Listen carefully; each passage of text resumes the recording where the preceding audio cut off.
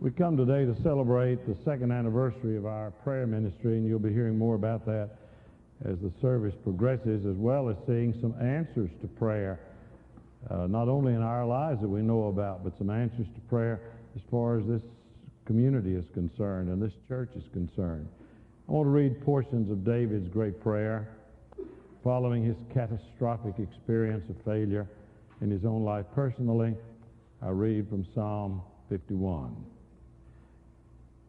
Have mercy on me, O God, according to your loving kindness, according to the multitude of your tender mercies, blot out my transgressions. Wash me thoroughly from my iniquity and cleanse me from my sin. For I acknowledge my transgressions, and my sin is ever before me. Against you and you only have I sinned. Hide your face from my sins and blot out all my iniquities. Create in me a clean heart, O God, and renew a right spirit within me. Cast me not away from your presence, and take not your Holy Spirit from me. Restore to me the joy of your salvation, and uphold me with your free spirit. We've not all sinned alike. We've all sinned in one way or another, privately, personally, attitudinally, relationally, whatever it might be. Whatever it is, whether you're the only person in all the world that knows it, or many do, God forgives you of your sin. Let's join our hands and our hearts together to thank him for his loving kindness. And Father, we do come to thank you and praise you for your loving kindness and your graciousness and your forgiveness. We thank you, Father, that you have promised to blot out our sins, to remove them from us as far as the east is from the west, to bury them in the depths of the sea of your forgetfulness as you cleanse us and renew us, and not only take away our sin, but restore a right heart and a new spirit and the joy, the incomparable joy that you bring into our hearts and lives. May we not impede that experience by our own pride or indifference, but may we open our hearts in freedom and spirit to hear what your Spirit has to say to each and all of us today, for this is our prayer in Jesus' name and for his sake. Amen. Wonderful when good surprises happen in church. All kinds of surprises can happen in church. I've been going to church and speaking for many years now, and thousands of different congregations and places, and all kinds of surprising things have happened. I don't have time to talk about all of them. It does remind me, though, of a song by Ray Stevens. How many of you listen to Ray Stevens? Have you heard that great hymn of his about that half-crazed squirrel that got loose in that church in Pascagoula, Mississippi? Have you heard that? Why don't you all sing great hymns like that? I mean, that's one of the great hymns of the church. Oh, boy. I'm going to borrow that squirrel sometime, turn him loose in here to see what happens. I've had a lot of strange things happen. Martha and I, we hadn't been married but a few months, and we were in the seminary in New Orleans, and I was invited to preach for this rally, 1,500 people at a citywide rally up in Baton Rouge, and at the Estruma Baptist Church, and it's seated about half of what our church seats. Wonderful, beautiful church. And some people had given testimonies, and Martha had sung, and other things had taken place in this rally, an associational-wide rally. And then I was to preach, and I was preaching on the fire of God. That was the title. Well, I got about 3/4 of the way through it, and I got down to where I said, and now my final point is, and people are always glad to hear the preacher say that. I said, my final point is, and this man walks up behind me. I'm standing there at the pulpit in that church. he walks up behind me and he whispers in my ear, he says, Buckner, the educational building immediately adjoining this sanctuary just behind us here is ablaze, and we need to empty this sanctuary, and we need to get people to move their cars. Now, don't frighten them. I said, for my final point, I want all of you to quietly get up. Don't rush, don't hurry, but I want all of you to leave church. That's the greatest final point any preacher ever made to any congregation. People didn't realize that building back there was on fire. When they got about half of the congregation was emptied, they began to hear the fire trucks, and they began to smell smoke, and they knew it. No one rushed, no one was hurt in exiting the building. But it joined right up against the sanctuary, and by then a little smoke had started curling underneath the doors on either side, just like we have here.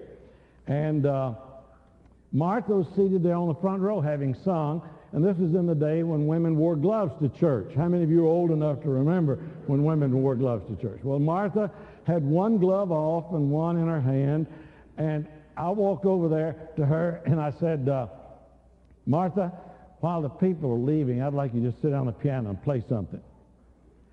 She looked at me like she thought I had lost my mind. We hadn't been married long, or she wouldn't have done that, I can assure you. I said, yeah, let's kind of calm everybody down. She said in her mind, she could see the newspaper saying, the charred body of a young woman was found at the piano. And she could smell that smoke. You could see the smoke. And she never took off the one glove. She sat there and played on the piano, Were You There When They Crucified My Lord? Isn't that right? And she did it well. And after a little counseling, our marriage has survived very well since. Well, a surprise took place in church one day in Capernaum when Jesus was preaching.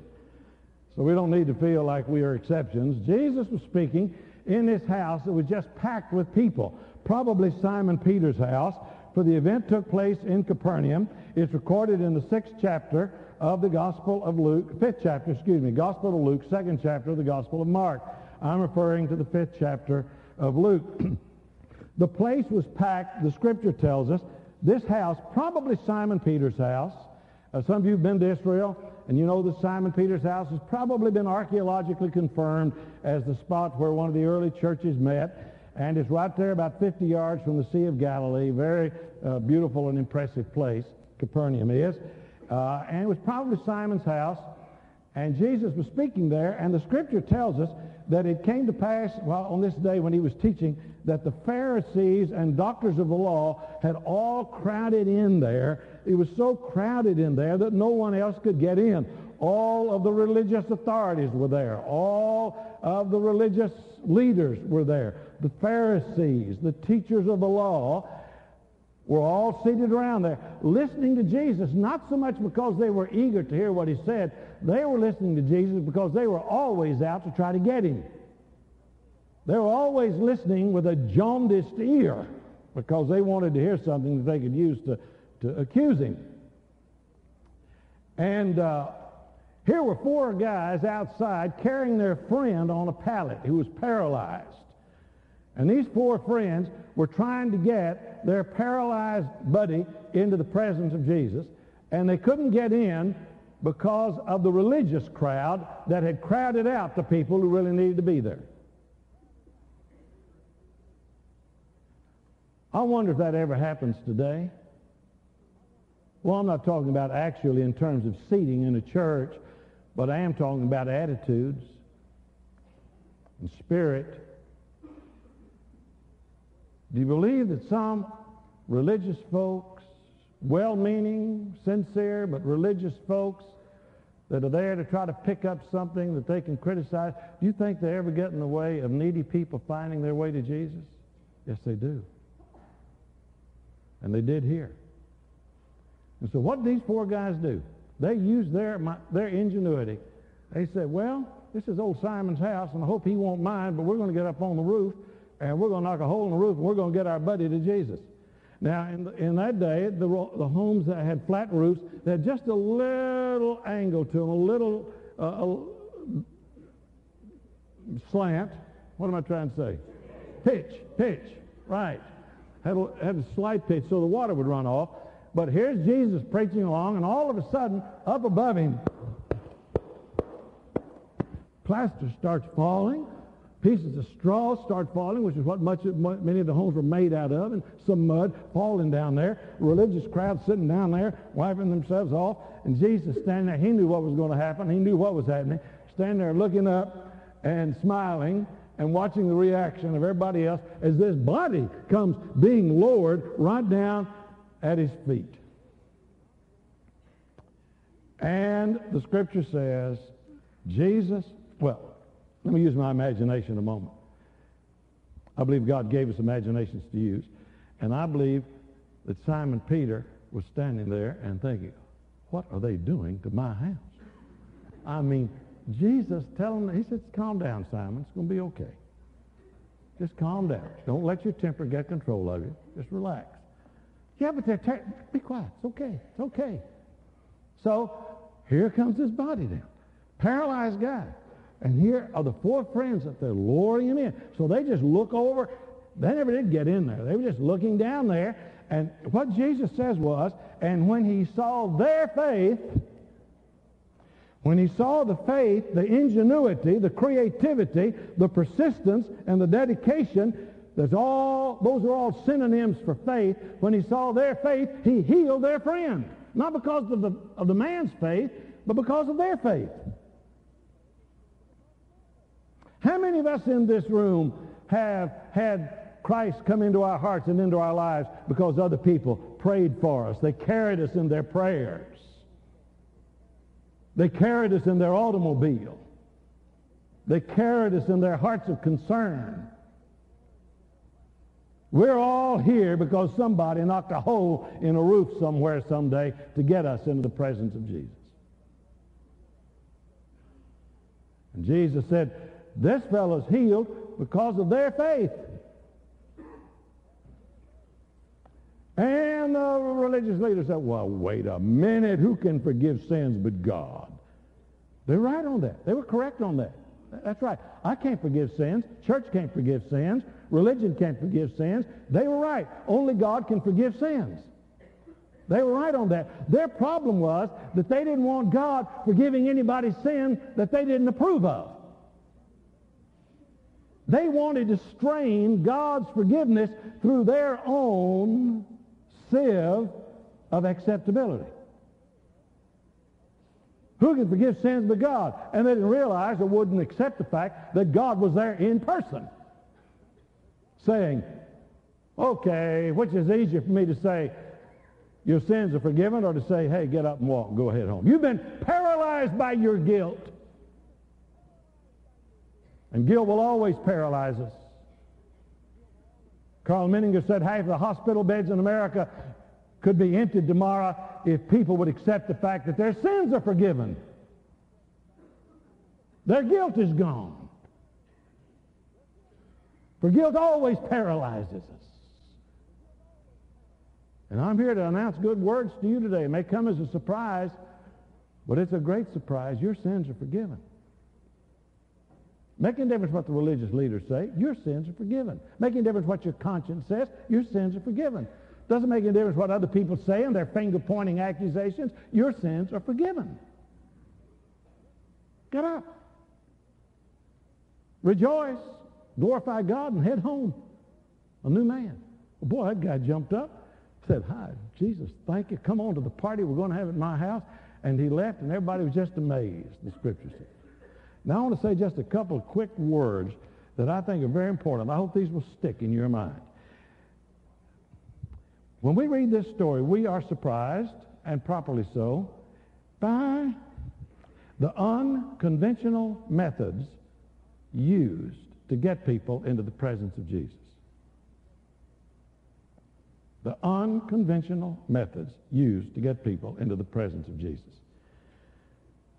The longer I live and the longer I try to serve God, the more convinced I am that religious institutionalism, religious bureaucracy, often Christian institutions, get more concerned with preserving the institution than reaching people. And institutions are not holy. They're not sacred. Organizations are not sacred. Christian ministries are not sacred unless they deal with what is sacred, and what is sacred are not the institutions, not the organization, not the bureaucracy, not the programs, but people. People are sacred.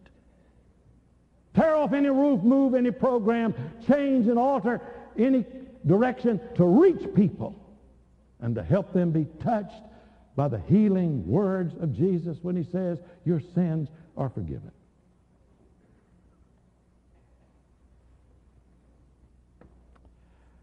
We're also surprised by the persistence of these fellows.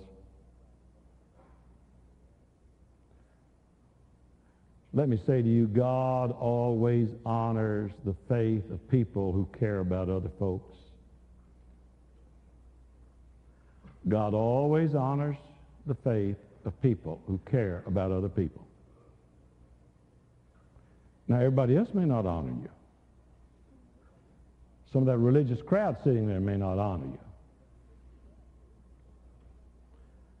You know, Jesus said, you shall know the truth, and the truth will make you free. That's true.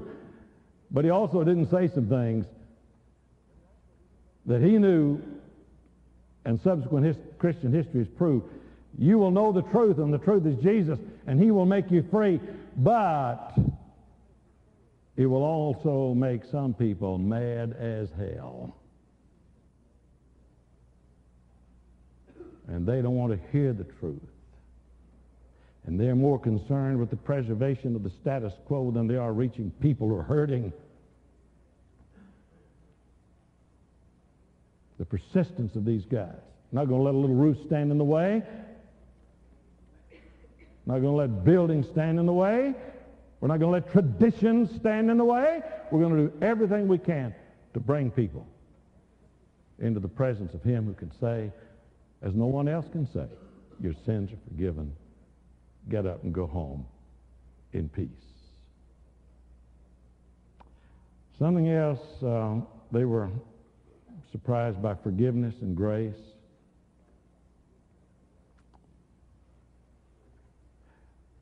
It's just hard for people to accept the fact that they don't have to do something to get God's love. If you can do something to get God's love, it's not a gift, right? I mean, if you pay something on it, it's not a gift. It's an undeserved gift. And that's just hard for some folks to take. They just feel like they've got to do something religious to receive these blessings. No, they're yours. Everyone in this room, all of your sins are forgiven. Accept it. He's taken your guilt. That's what the cross was all about. Accept it. And go home rejoicing and glorifying God. That's what this fellow did. The word glorify is an interesting word. We sang it in the beginning of this service. The word glory or glorify comes from the Greek word doxa. In English it would be spelled D-O-X-A. Doxa, which is where we get doxology. Praise God, from whom all blessings flow. Doxa means praise. It means glorify. And that word was used initially to describe a person's reputation. So the word glorify, when you read it in the Bible, and if you look in your concordance, you'll see it often. Glory and glorify. How do you glorify God? When you and I glorify God, we enhance the reputation of God. That's what the word means. To glorify God means to enhance his reputation. Now God doesn't need any improving. He is perfect. He is love. He is grace. He is peace. He is forgiveness. We cannot in any way aid and abet and strengthen the reputation of God. But what we can do is that we can help offset some of those who are hurting the reputation of God by presenting him as angry and judgmental and vindictive and unfair. And unfortunately, a lot of what goes as preaching today does not glorify God because it does not enhance his reputation of love and of grace and of peace and of long-suffering and of gentleness and of faith and of meekness and of self-control. To glorify needs to enhance the reputation of God. And healthy Christians and healthy churches are supposed to add to the public perception of what God is like. We've got to reclaim his reputation from legalism and judgmentalism and hate that is running abroad in our land today, and much of it going coast to coast, clothed in religious garb and religious language, and it does not enhance the reputation of the God of love. We must do it not only in our lives personally, but in our corporate life as a church and as Christians. Now, let me say a final word about what I think happened. This is not in the Bible. This is just my imagination. I don't think the story ended there. I think they all went down to old paralyzed Joe's house. And they were having a party down there. I mean, can you imagine what kind of party his family and his neighbors and all were having? Guy was carried away that morning by 4 friends, and he comes back that evening glorifying and praising God and carrying that mat that they'd been carrying. Can you imagine? We get so accustomed to hearing this, we forget the emotion that went on in that experience. Here he comes walking home, and some little boy says, "Mama, Daddy's walking. He's coming down the street just praising God and just smile on his face." They couldn't believe it. Well, they had a party. You ever been to a Jewish feast? They know how to party. I tell you, it's more than Oreo cookies and Hawaiian punch in the church basement. It's celebration time. Well, I believe Jesus was there. I believe the 4 friends were there. Simon Peter was there. And in my imagination, I believe these 4 fellows walked up to Simon and said, "Simon, we kind of knocked some holes in your house today, didn't we?" He said, "Yeah, I want to talk to you about that." He said, "We're going to fix them." They said, "We're going to do it. In fact, we're going to go down there right now." Simon said, "I'll come with you. I want you to be sure you do it right." So those 5 fellows walked down there at night, moonlight, crawled up on the top of that house and started fixing the hole in the roof. And I don't think they'd been there long before another person came up there on that roof. I believe he had a big smile on his face. And I believe he looked at them and said, "Don't you think a real carpenter ought to fix this thing? I've fixed a lot of roofs. I've fixed a lot of broken things. And I can fix this roof just like I fixed that man. Just like I'll fix you and you and you." You got a hole in your heart put there by people who maybe meant well. You don't understand why it happened. He'll fix that. And someday you'll look with pride and say, "That's where he came down. Look at there. Looks like a patch." No. That's praise. Got a hole in your heart because of loss of hope? He'll fix that. He's the fixer of broken things. And I believe they sat there long into the night looking at the Sea of Galilee and talking about fixing the world. Wouldn't you like to have been there? Well, better than that. He'll come to your house. He'll fix things in your home and in your heart and in your life. Surprise, surprise. You're forgiven. Go home a different way. Lord, use these moments of invitation to encourage people to let you, the great carpenter of Galilee, fix our hearts, our bodies, our minds, our hopes, our homes. And so, Father, may every one of us let you come join us on the rooftop of our own experience today and speak to us fresh and anew, we pray, for Jesus' sake. Amen.